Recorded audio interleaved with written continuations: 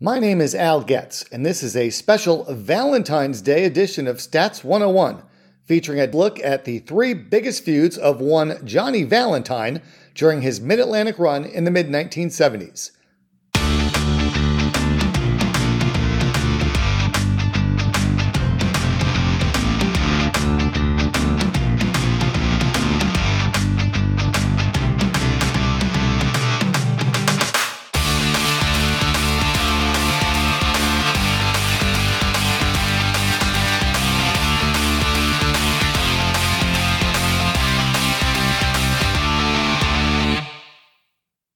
In the fall of 1973, George Scott returned to the Mid-Atlantic territory, reportedly after suffering a back injury while wrestling in Texas. Scott returned to the Carolinas not to wrestle, but to be the booker for the territory, which was undergoing some changes in the wake of Jim Crockett Sr.'s death back in April of that year. Two of the first big moves that George Scott made was bringing in two new heels. First was the Destroyer, who was Don the Spoiler Jardine. Not too long after he came in, they switched his ring name from the Destroyer to the Super Destroyer. The other was Johnny Valentine. Both men were quickly pushed to main event status, and Valentine won the Mid-Atlantic heavyweight title in a match with Jerry Briscoe in December 1973 when Briscoe was injured. Now, in reality, Briscoe was going to Japan, and this was a way to protect Briscoe in the storyline by not having him get pinned. Valentine held the Mid-Atlantic heavyweight title for much of the next year and a half before losing it to Wahoo McDaniel in June 1975. This cleared the way for Valentine to win a newly created title, the United States Heavyweight Championship, just days after he lost the Mid-Atlantic belt to Wahoo. Harley Race had been billed as the first U.S. champion, with the promotion claiming he won it in a nationwide tournament. Valentine defeated Harley to win the title on July 3rd and held it until the infamous plane crash on October 4th of that year that ended Valentine's in-ring career. Using the newly created FLW statistic, which I talked about last month on Stats 101, I'm going to look at the three biggest feuds Valentine had during this legendary run in Mid-Atlantic. A brief recap: FLW stands for Feud Length in Weeks, and it's meant to approximate the length of a feud across the territory. It takes into account not only the total number of matches between two wrestlers or two teams, but where on the cards those matches took place and how they are distributed over time. A series of matches that happen several nights a week for several weeks will have a higher FLW score than a series of matches that happens once a week or once every other week, even if those matches happened over a longer period of time. Johnny Valentine's three biggest feuds in this territory, as measured by feud length in weeks, were, at number 3, Valentine versus Paul Jones, number 2, Valentine versus Wahoo McDaniel, and number 1, Valentine versus Sonny King. Using house show records provided by Mark Eastridge and Dick Bourne of the Mid-Atlantic Gateway website, we find that Johnny had over 40 singles matches against each of these three wrestlers during his Mid-Atlantic run. Let's first talk about number 3 on the list, Johnny Valentine versus Paul Jones, with an FLW of 7.22 weeks. Johnny and Paul had at least 49 singles matches, which took place over a period of 1.5 years. Their first singles match in this territory took place in April 1974, and the last one was in September 1975. This feud really took off after a television angle where Valentine had been offering 1,000 silver dollars to anybody who could defeat him in 10 minutes or less. After successfully fending off challenges from a number of wrestlers typically slotted lower on the cards, Johnny was challenged by Paul Jones. Johnny at first didn't want to accept the challenge, but Paul said he'd put up 1,000 silver dollars of his own, and if he didn't beat Valentine in the 10 minutes, then Paul would forfeit the money to him. Valentine, at this point, accepted, and when the match took place, Jones was the aggressor while Valentine was playing defense, trying to stall and run out the clock. Valentine's strategy pretty much worked, and late in the match, Jones got Valentine in an abdominal stretch, but Valentine refused to give up, gutting it out until the time limit expired, thus winning Paul's money and retaining his own money. On our blog at chartingtheterritories.com, I list all the matches between Paul and Johnny that took place in 4 of the territory's weekly towns: Charlotte, Columbia, Greenville, and Raleigh. You can see the big stipulation matches between the two that happened in those towns, including lumberjack matches, Texas death matches, and at least one steel cage match, in addition to numerous matches for Valentine's Mid-Atlantic title. There are also links to a more detailed description of the Silver Dollar angle from the Mid-Atlantic Gateway site, which also includes some audio from the angle. And speaking of audio, let's listen in as Johnny Valentine and Paul Jones are interviewed to promote an upcoming bout in Charlotte. Fans, I've invited Paul Jones here and the champ Johnny Valentine to join me. First, before talking to them, let me remind you, wrestling tonight, Spartanburg, Wahoo McDaniel, The Avenger, Ivan Koloff, Super Destroyer, Mr. Fuji, and others. Don't forget, exciting Mid-Atlantic Championship Wrestling returns to Spindale next Saturday, December 14th. This Monday at Charlotte's Park Center, you're going to see some outstanding bouts. Mr. Fuji against Danny Miller, Ivan Koloff meeting Sweet Hansen, and the reason I have these two gentlemen here, Johnny Valentine, the champ, against Paul Jones. And Paul, your chance to get at the champion. Well, I tell you what, Bill, I know you call him a champion. The only reason he is a champion is because of things like this Monday night, he's not putting up the belt against number one Paul Jones. Now, I don't know if he's scared. Matter of fact, I think he is scared to put up the belt because he knows that I have the ability to beat him and take the belt away from him. And you notice that he's not wearing the belt right now. He's carrying it. Well, he should carry it around because he's not going to keep it very long, because as soon as he puts up that belt, I'm going to take it away from him. Now, Monday night, I'm going to show this man who number one is. Okay, now you've heard Paul Jones. You have an answer to it. Oh, I have an answer. The answer is I am champ, and I'm champ for a reason. I don't run away from matches. It took a hard match to win this belt. I've had a lot of hard matches defending it. Now, I don't underestimate Paul Jones, even though he doesn't look like a wrestler. He's not big enough to be a wrestler. I still don't underestimate him because he's got all the talent there is going for him. He knows wrestling, but he doesn't scare me. I don't worry about him ever taking this belt, much less even winning a match. And every match is important, whether it's a title match or not, because my reputation's at stake, and I fight just as hard non-title matches as title matches. Monday night, Charlotte's Park Center. Don't miss it. Johnny Valentine's second biggest feud in Mid-Atlantic was against Wahoo McDaniel. They had at least 48 singles matches against one another over the course of about 13 months, and this feud had an FLW of 7.49. On the blog, I list all the Valentine versus Wahoo singles bouts in Charlotte, Columbia, Greenville, and Raleigh. In two of those towns in the spring of 1975, they faced off in a 2000 Silver Dollar Challenge, playing off the TV angle that had begun the previous summer. It's worth noting that quite a few of the singles matches between these two took place in some of the larger venues that were run less frequently, including buildings in Greensboro, Winston-Salem, and Asheville. While Paul Jones faced Valentine in Charlotte 11 different times in singles matches, Valentine and Wahoo only had one singles match in the Queen City. Now, one of the things I've learned over the last few years, and I've talked about this often on this podcast and also on the regular Charting the Territories podcast, is that in different territories at different times, feuds didn't always follow a strict pattern from town to town.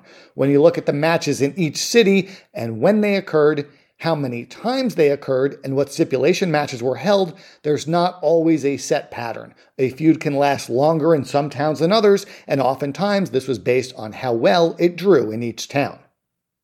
Here's some audio of Charlie Harville commentating on an impromptu TV bout between Wahoo and Valentine, with the crowd going batshit crazy in the background.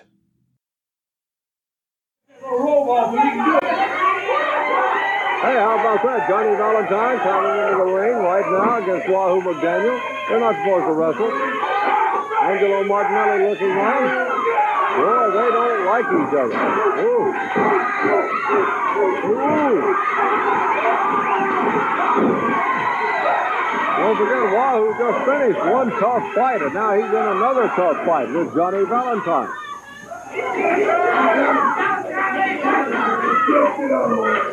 There's Valentine here, what he said to Martinelli, just get out of the way.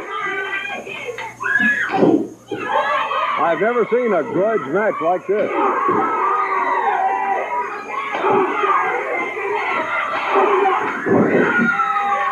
Well, Wahoo is still ready to go.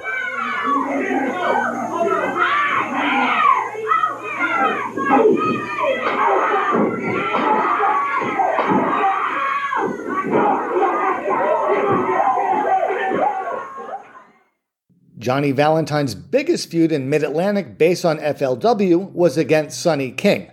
Now, of these three feuds, this is probably the one mentioned least often by historians. Usually when we think of Valentine in Mid-Atlantic, we talk about his feud with Wahoo first, and then his feud with Paul Jones, and then maybe his feud with Tim Woods, which never really got started. It got started, but it never really got to follow through because of Valentine's plane crash. So it's interesting to note that the highest FLW score was against Sonny King, and they had an FLW of 8.82. They had at least 44 singles matches over a 9-month period of time. So, again, let's go back and say of the top three feuds, this one had the least number of matches. It had 44 versus 48 in the Wahoo Valentine feud and 49 in the Valentine Jones feud. But these matches took place over a significantly shorter period of time. 9 months versus 13 months for the Wahoo feud and 18 months for the Paul Jones feud. Thus, it ended up having a higher FLW score than those other two feuds because that's one of the factors that goes into calculating FLW. The feud with Sonny actually came out of another feud Valentine had in the territory, a feud with Bearcat Wright. It's believed that Bearcat was legitimately injured during a match and needed to take some time off, so the promotion brought in Sonny and billed him as Bearcat's brother, though he still used the Sonny King name. Now, this may not have been the first time Sonny had been brought into a territory and billed as someone's brother. In 1971, Sonny worked in Amarillo as Lightning R. Jones, not long after Rufus R. Jones had been in the territory. Part of the feud with Valentine had been a bounty that Johnny placed on Bearcat's head. In storyline, they credited the Super Destroyer as being the one who injured Bearcat, thus collecting the bounty. The feud with Sonny King built to some big stipulation matches in some towns. As with the other two feuds, I list all of the singles bouts between the two in Charlotte, Columbia, Greenville, and Raleigh on the blog. In addition to matches for Valentine's Mid-Atlantic title, they had at least one Texas Death Match and at least 2 boxing matches. For one of the boxing matches, the special referee was none other than former boxing great Joe Louis. And Joe was also the special referee for a regular wrestling match between the two in Charlotte. Here's some audio of promos from the Super Destroyer, Sonny King, Ivan Koloff, and Johnny Valentine building up some house show matches in Virginia. And these interviews were conducted by a young David Crockett. 2 exciting wrestling matches will be at the Hampton Roads Coliseum tonight. Ivan Koloff will meet Paul Jones in a Russian chain match. And then Sonny King will take on Johnny Valentine. And Mr. Super Destroyer, Mr. Bounty Hunter, after Sonny King finishes with Johnny Valentine tonight, it's coming Thursday night in Norfolk at the Scope. He will wrestle you. Well, let me just say this one thing, Sonny King. If you can get past Johnny Valentine tonight in Hampton, then I've got a little surprise for you. I've still got that little check of $7,500 from Johnny Valentine. And you know what? To get to it, Daddy, you got to get through the Super Destroyer. You got to get to the mask, and then your big reward is going to be the $7,500. You know, they don't call me the bounty hunter for nothing. Because when there's money involved, the Super Destroyer is right on the spot, Daddy. He's right there. You're going to have your brown power. You're going to have your black power. But when it comes to the green power, man, the Super Destroyer is there to collect. You know, they're sending a boy to do a man's job. You know, a little baby brother all the way down through history has never been able to take care of his big brother's duties. And what makes you think now, Sonny King, that you'll be able to avenge your brother's destruction by taking care of the Super Destroyer? In Norfolk or any other place, you'll never be able to do it, Sonny King. But I'm going to keep the check at ringside, and I'm going to have the mask on. And if you can do what your brother hasn't done, then you will get a double prize, the mask in one hand and a check in the other. Sonny, you ought to be a very happy man because tonight, Hampton Roads Coliseum, you get to wrestle Johnny Valentine. And then on Thursday night in Norfolk, the exhibition hall, you get to wrestle the Bounty Hunter, the Super Destroyer. Well, it's got to be great, like I'm getting down to it for the reason of me being here. Valentine and a Destroyer. This is why I'm down here. And I'm down here, and I'm going to do it right in the area that it happened to my brother. So it's going to come in reverse. The Destroyer gets out the big smile about, here's the check, he's going to put the ringside and the mask, and I went up. I didn't come down here for black power, brown power. I came down here for red power, because it happened to my brother. But now the people are going to get a chance to witness it, man. They're going to get a chance to really come down and watch it. Valentine goes out, spend money, makes a big thing out of it. The Destroyer in turn carrying the checks around, bragging all over. Well, I want to say to Valentine, I want to say to the Destroyer, they may have sent a boy to do a man's job, but I want to tell you, thank God for being a big boy, Daddy, because I am equivalent to a man. You know what I mean, David? Can you get where I'm coming from? Yeah. So I just want to say it to these people that I am going to do it to you, Valentine, but just different from the way that you done it to my brother. Eventually, he'll be out the hospital and he's going to walk again. I said, but Valentine, I doubt it's going to happen to you. As far as the Destroyer mask goes, not only the mask is going to come off, man, it's going to be fortunate if he keep his head on. You know what I mean? Because I am going at the man, and I tell you, I think I can get the job done. Remember, as tonight, Hampton Roads Coliseum, Sonny King wrestles Johnny Valentine. Also, Ivan Koloff will meet Paul Jones in a chain match. And then on Thursday in Norfolk at the Scope, Sonny King will wrestle the Bounty Hunter, the Super Destroyer. There'll be a fantastic wrestling card at the Hampton Roads Coliseum tonight. But on Thursday night, the Bounty Hunter, the Super Destroyer, will meet Sonny King. But tonight, the Hampton Roads Coliseum, Sonny King will finish off Johnny Valentine. And then Paul Jones will meet Ivan Koloff in a Russian chain match.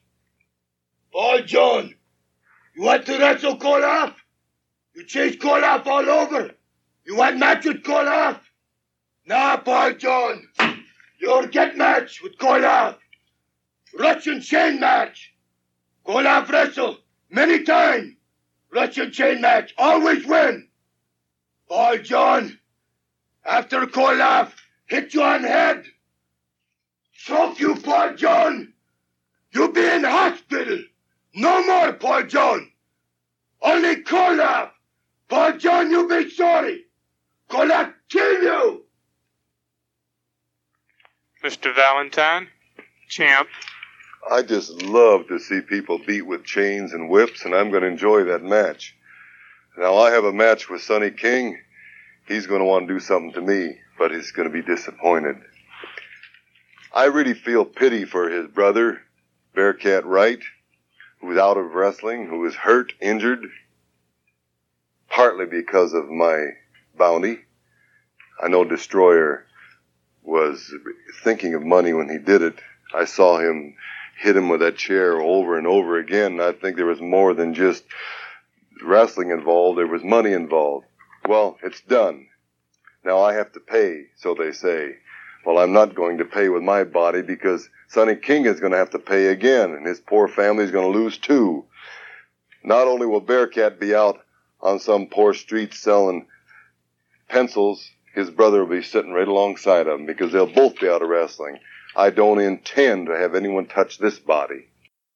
While I think any fan who followed Mid-Atlantic closely during that time period would have been able to name these three feuds as Johnny's biggest in the territory, for the first time we are actually able to place a number on them using the new feud length in week statistic. And it's also worth noting that of the three feuds, the one that most historians might have considered to be the third biggest feud, the one with Sonny King, actually ended up being the biggest based on our FLW statistic because so many matches happened in a short period of time. One of the main goals of charting the territories is to come up with what I always call back of the baseball card statistics for wrestlers. So if we made a trading card for Valentine, we can look at the 2 years he spent in Mid-Atlantic and identify his biggest feuds, plus also use the spot rating to see where he was positioned on the cards. Speaking of the spot rating, let's talk about Valentine's spot in Mid-Atlantic. From the time he debuted in the fall of 1973 to the plane crash about 2 years later, his average weekly spot rating was a .98. Remember, the highest possible spot rating is a 1.00 and would mean the wrestler was in the main event of every card he was booked on. Taking that into consideration, a .98 is probably among the highest we'll ever see for a 2-year period of time, in rarefied air with guys like Bruno, Hogan, Andre at their peaks.